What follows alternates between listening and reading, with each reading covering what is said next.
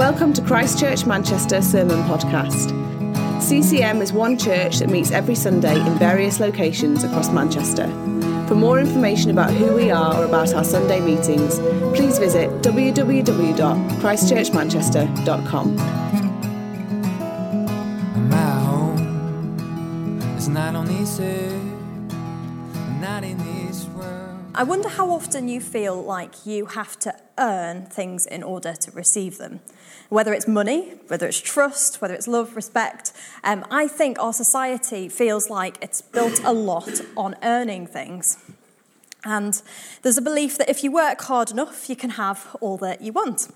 And so a few years ago, I was working for a charity. And the charity trustees told me that I needed to fundraise to cover half of my salary. And I spent some time really praying about this. And I felt strongly that God told me to trust his provision. And I felt that he kind of made it clear to me that this meant not fundraising in the stereotypical way, where you kind of go and ask people to consider supporting you, but to trust that God would prompt people directly to support the work of the charity. And honestly, I felt so overwhelmed at the prospect of going back to my trustees saying, you know what, I'm not going to fundraise, I'm going to trust that God's going to bring in the money, as it felt like such a cop-out, and it felt like I was just going along like, oh yeah, I'm just going to trust God to put in the effort for me. And I told them what I felt God had told me, and they said that they trusted me, they trusted that I had heard God's voice clearly, and that they'd support me in that. And they seemed a lot more confident in God's ability to provide than I did. And I felt a real weight of responsibility. This was the financial security of a charity that I loved, under people that I really respected. And I didn't want them to be left in the lurch just because I didn't kind of come across as wanting to make the effort to support them. And I should have just accepted what God said as truth. I really should have. But I didn't. I did the exact opposite. I went about doing all that I could to encourage that provision to come in. I was talking to people. I was trying to get people to commit to giving monthly to support me. I was giving out information sheets. I set up and run a prayer evening and an information evening. And none of this was because I trusted what God said was true. It was a combination of me not trusting him fully and feeling like I almost had to justify why people should support me. And absolutely nothing came of it. Not a single donation. And honestly, it was a horrible, horrible time. It was really disheartening and it was really overwhelming.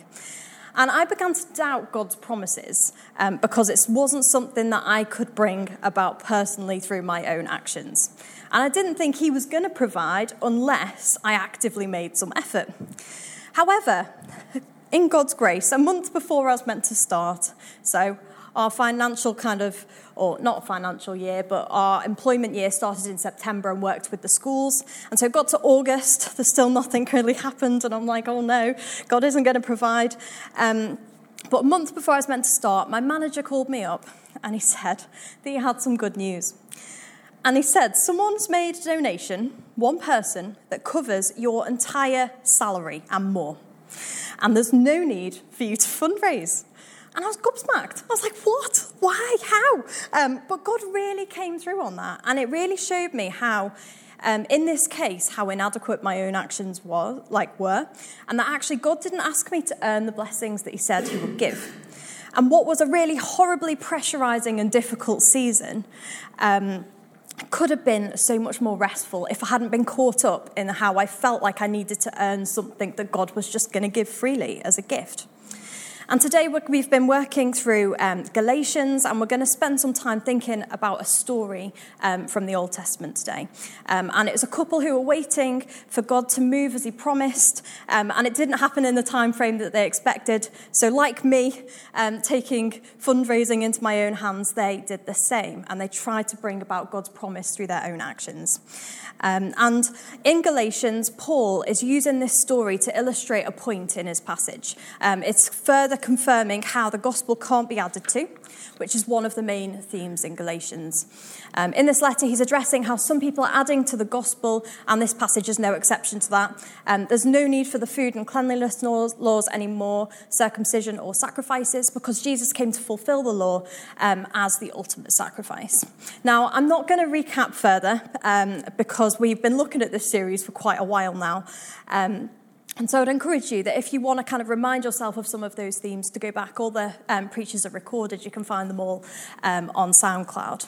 And so, today we're going to be looking at Galatians 4, verse 21, and through to the first verse of chapter 5. Now, there are two sections to this passage. And so what we're going to do is going to look at the first half and where that came from, what that's rooted in, before moving to the second half, which is the kind of encompasses the point that Paul was making to the Galatians in this part of his letter.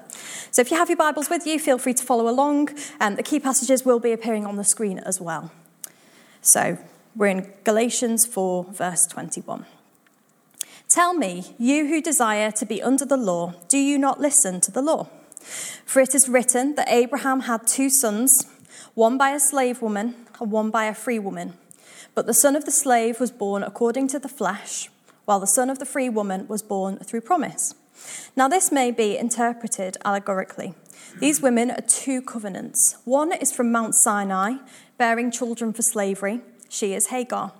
Now Hagar is Mount Sinai in Arabia. She corresponds to the present Jerusalem, for she is in slavery with her children. But the Jerusalem above is free, and she is our mother.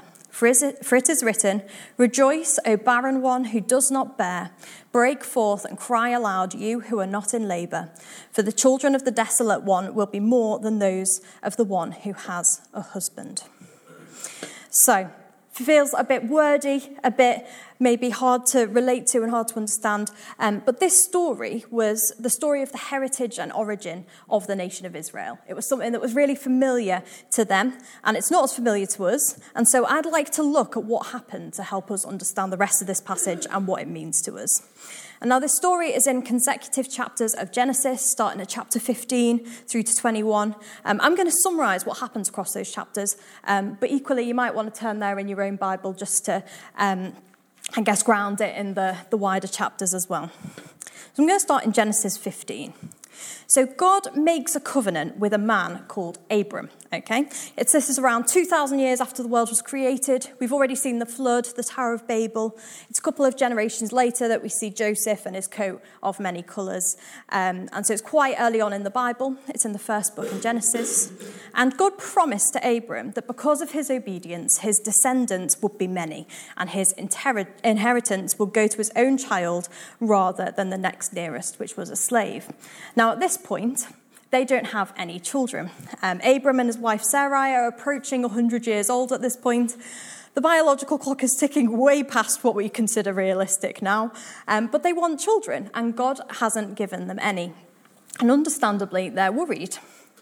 Things aren't happening in their minds. God isn't working quickly enough. And like I did with my information evenings and asking others to consider helping God to provide when he was very capable of doing that himself, Sarai and Abraham take things into their own hands. So in chapter 16, they're trying to bring about God's promises and provision through their own actions. So Sarai has a female slave, Hagar, and so she suggests to Abram that because she can't have any children, he should sleep with her and they can build a family through her. And this leads to Hagar falling pregnant. There's a lot of unrest, mistreatment, and anger on both sides of the relationship between these two women, and it's completely understandable. It's an absolute mess, surrogacy gone completely wrong, and this leads to Hagar running away, which I don't blame her, really.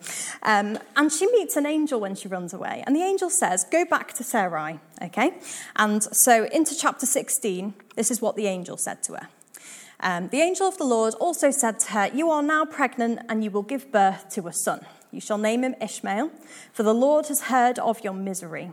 He will be a wild donkey of a man. His hand will be against everyone and everyone's hand against him, and he will live in hostility toward all his brothers. Every parent's dream, I'm sure. And basically the angel promises that Ishmael will be a man who's rejected, okay? He will experience a lot of hostility, and that's gutting. Must have been awful for Hagar as his mum. But the angel of the Lord also promises that there will also be many descendants that come from Ishmael.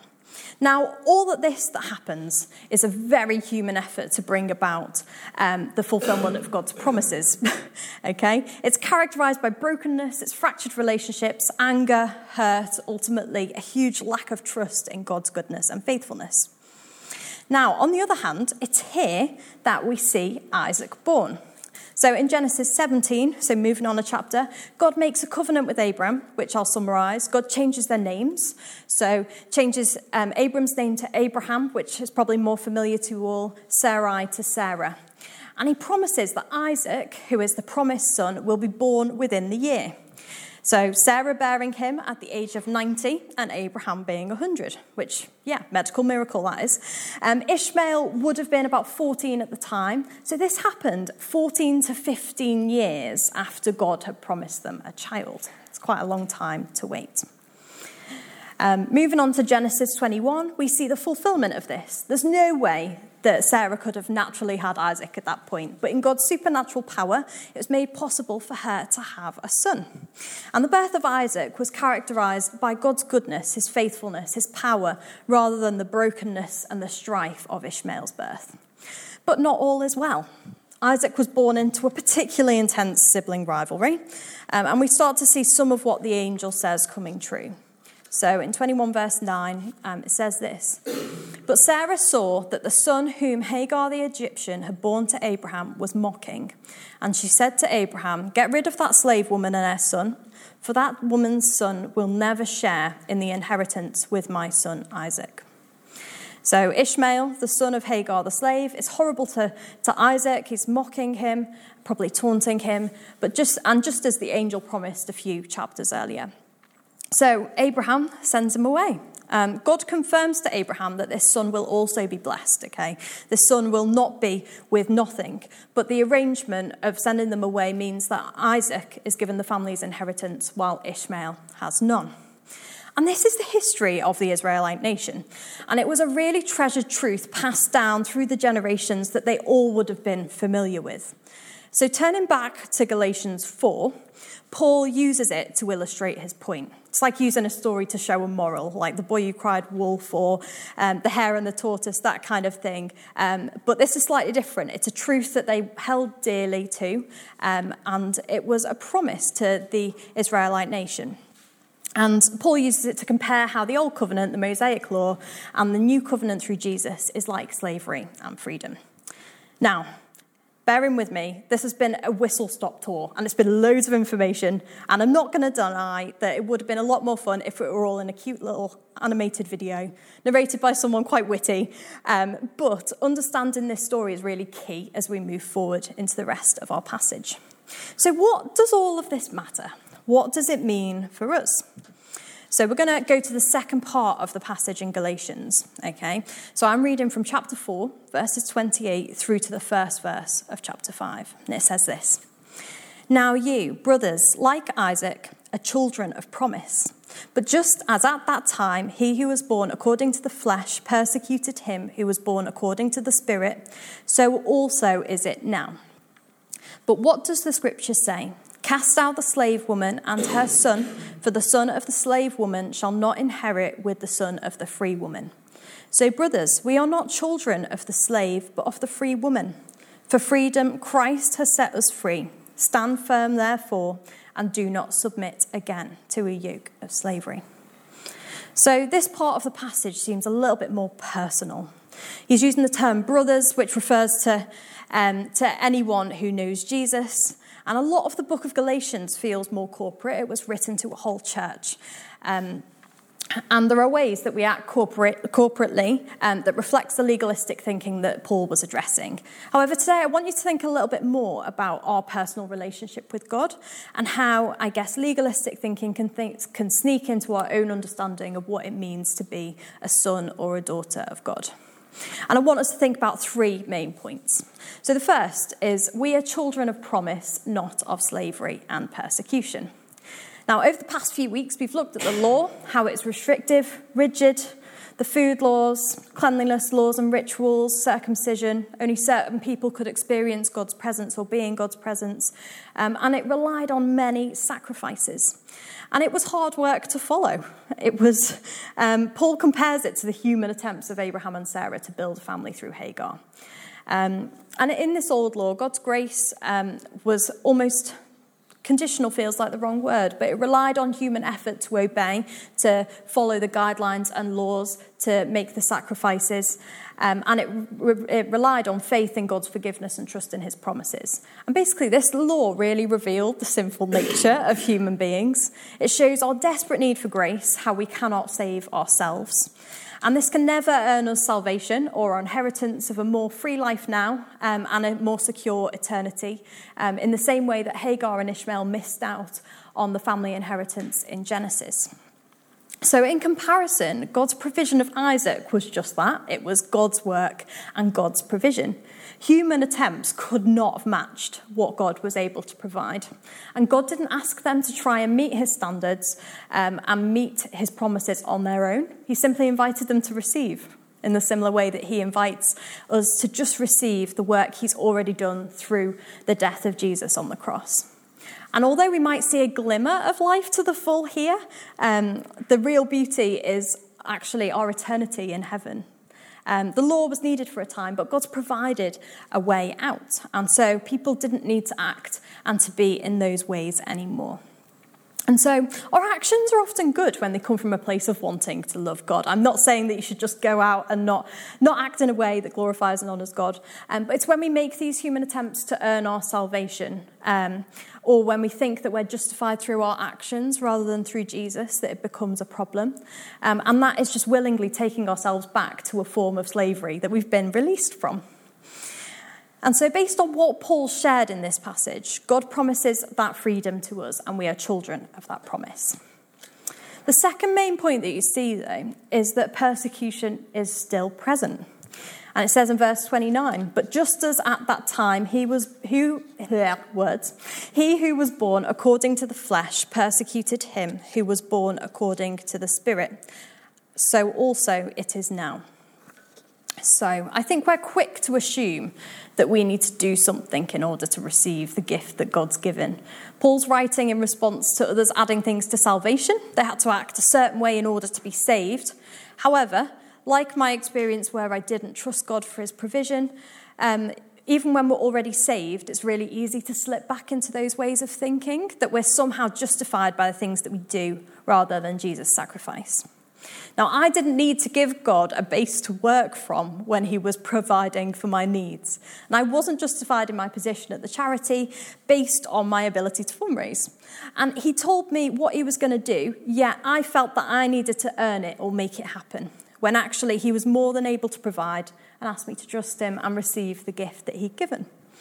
And that legalistic thinking, it feels easier to see when we look at Jewish culture as they refer to the law. However, it's really present in our lives as well. We see it in standards in relationships, whether that's friendship, long-term romantic relationship, in group dynamics. We put a lot of standards on being a Christian as well. We ask people to act in a certain way in order to be accepted into church. And we put standards on ourselves, making sure that we're in a good place in order to maybe come before God, or we feel like we need to be doing something in order to earn time with him and a spiritual encounter. And so, as I mentioned before, I want us to think about how that legalistic thinking seeps into our own personal relationships with God.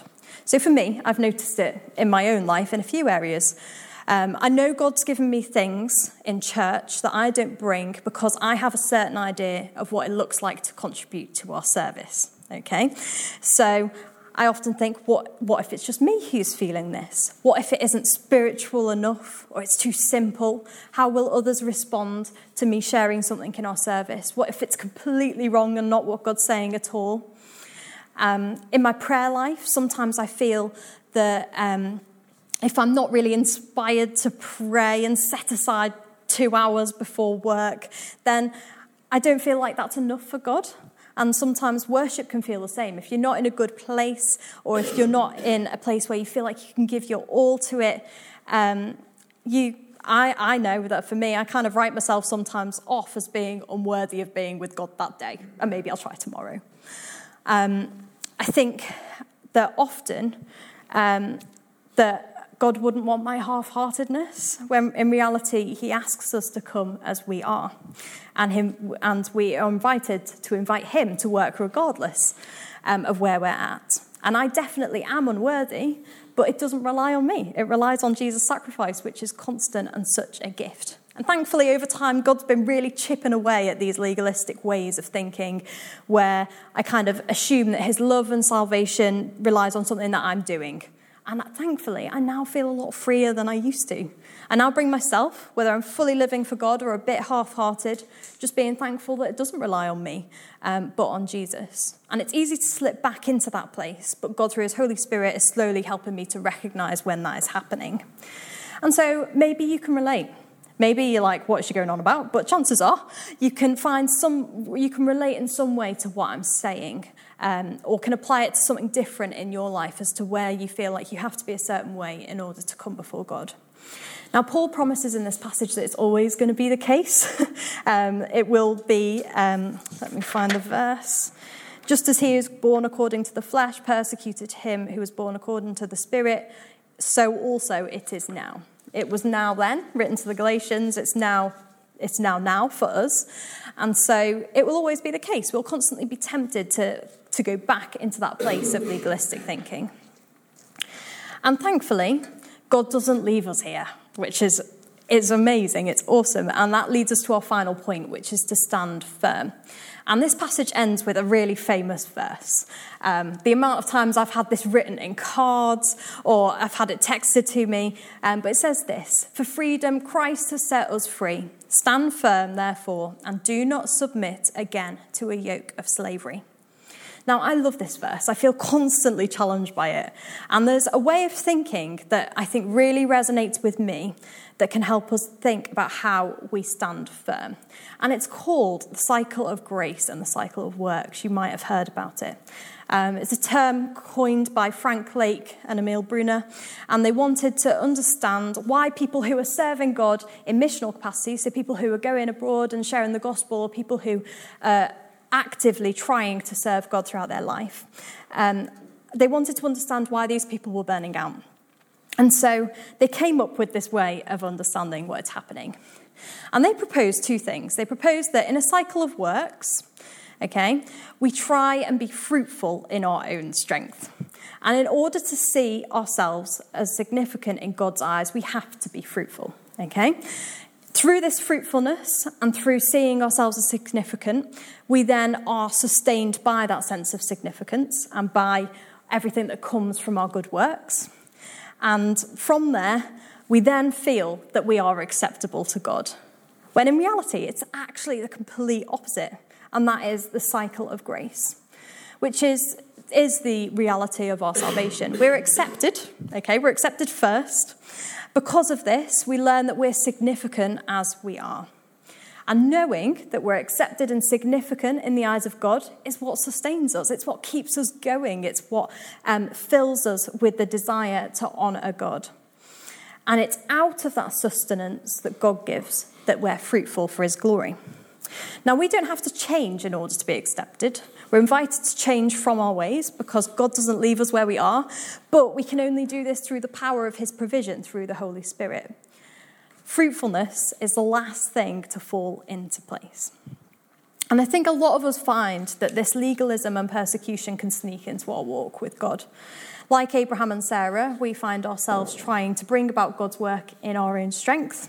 The result is tiredness, difficulty, frustration, when in reality we're children of promise. We're like Isaac, and we can fully rely on God's promises and his faithfulness. Now, it can be hard, and Paul says that we have to stand firm and not let ourselves slip back into those ways of thinking.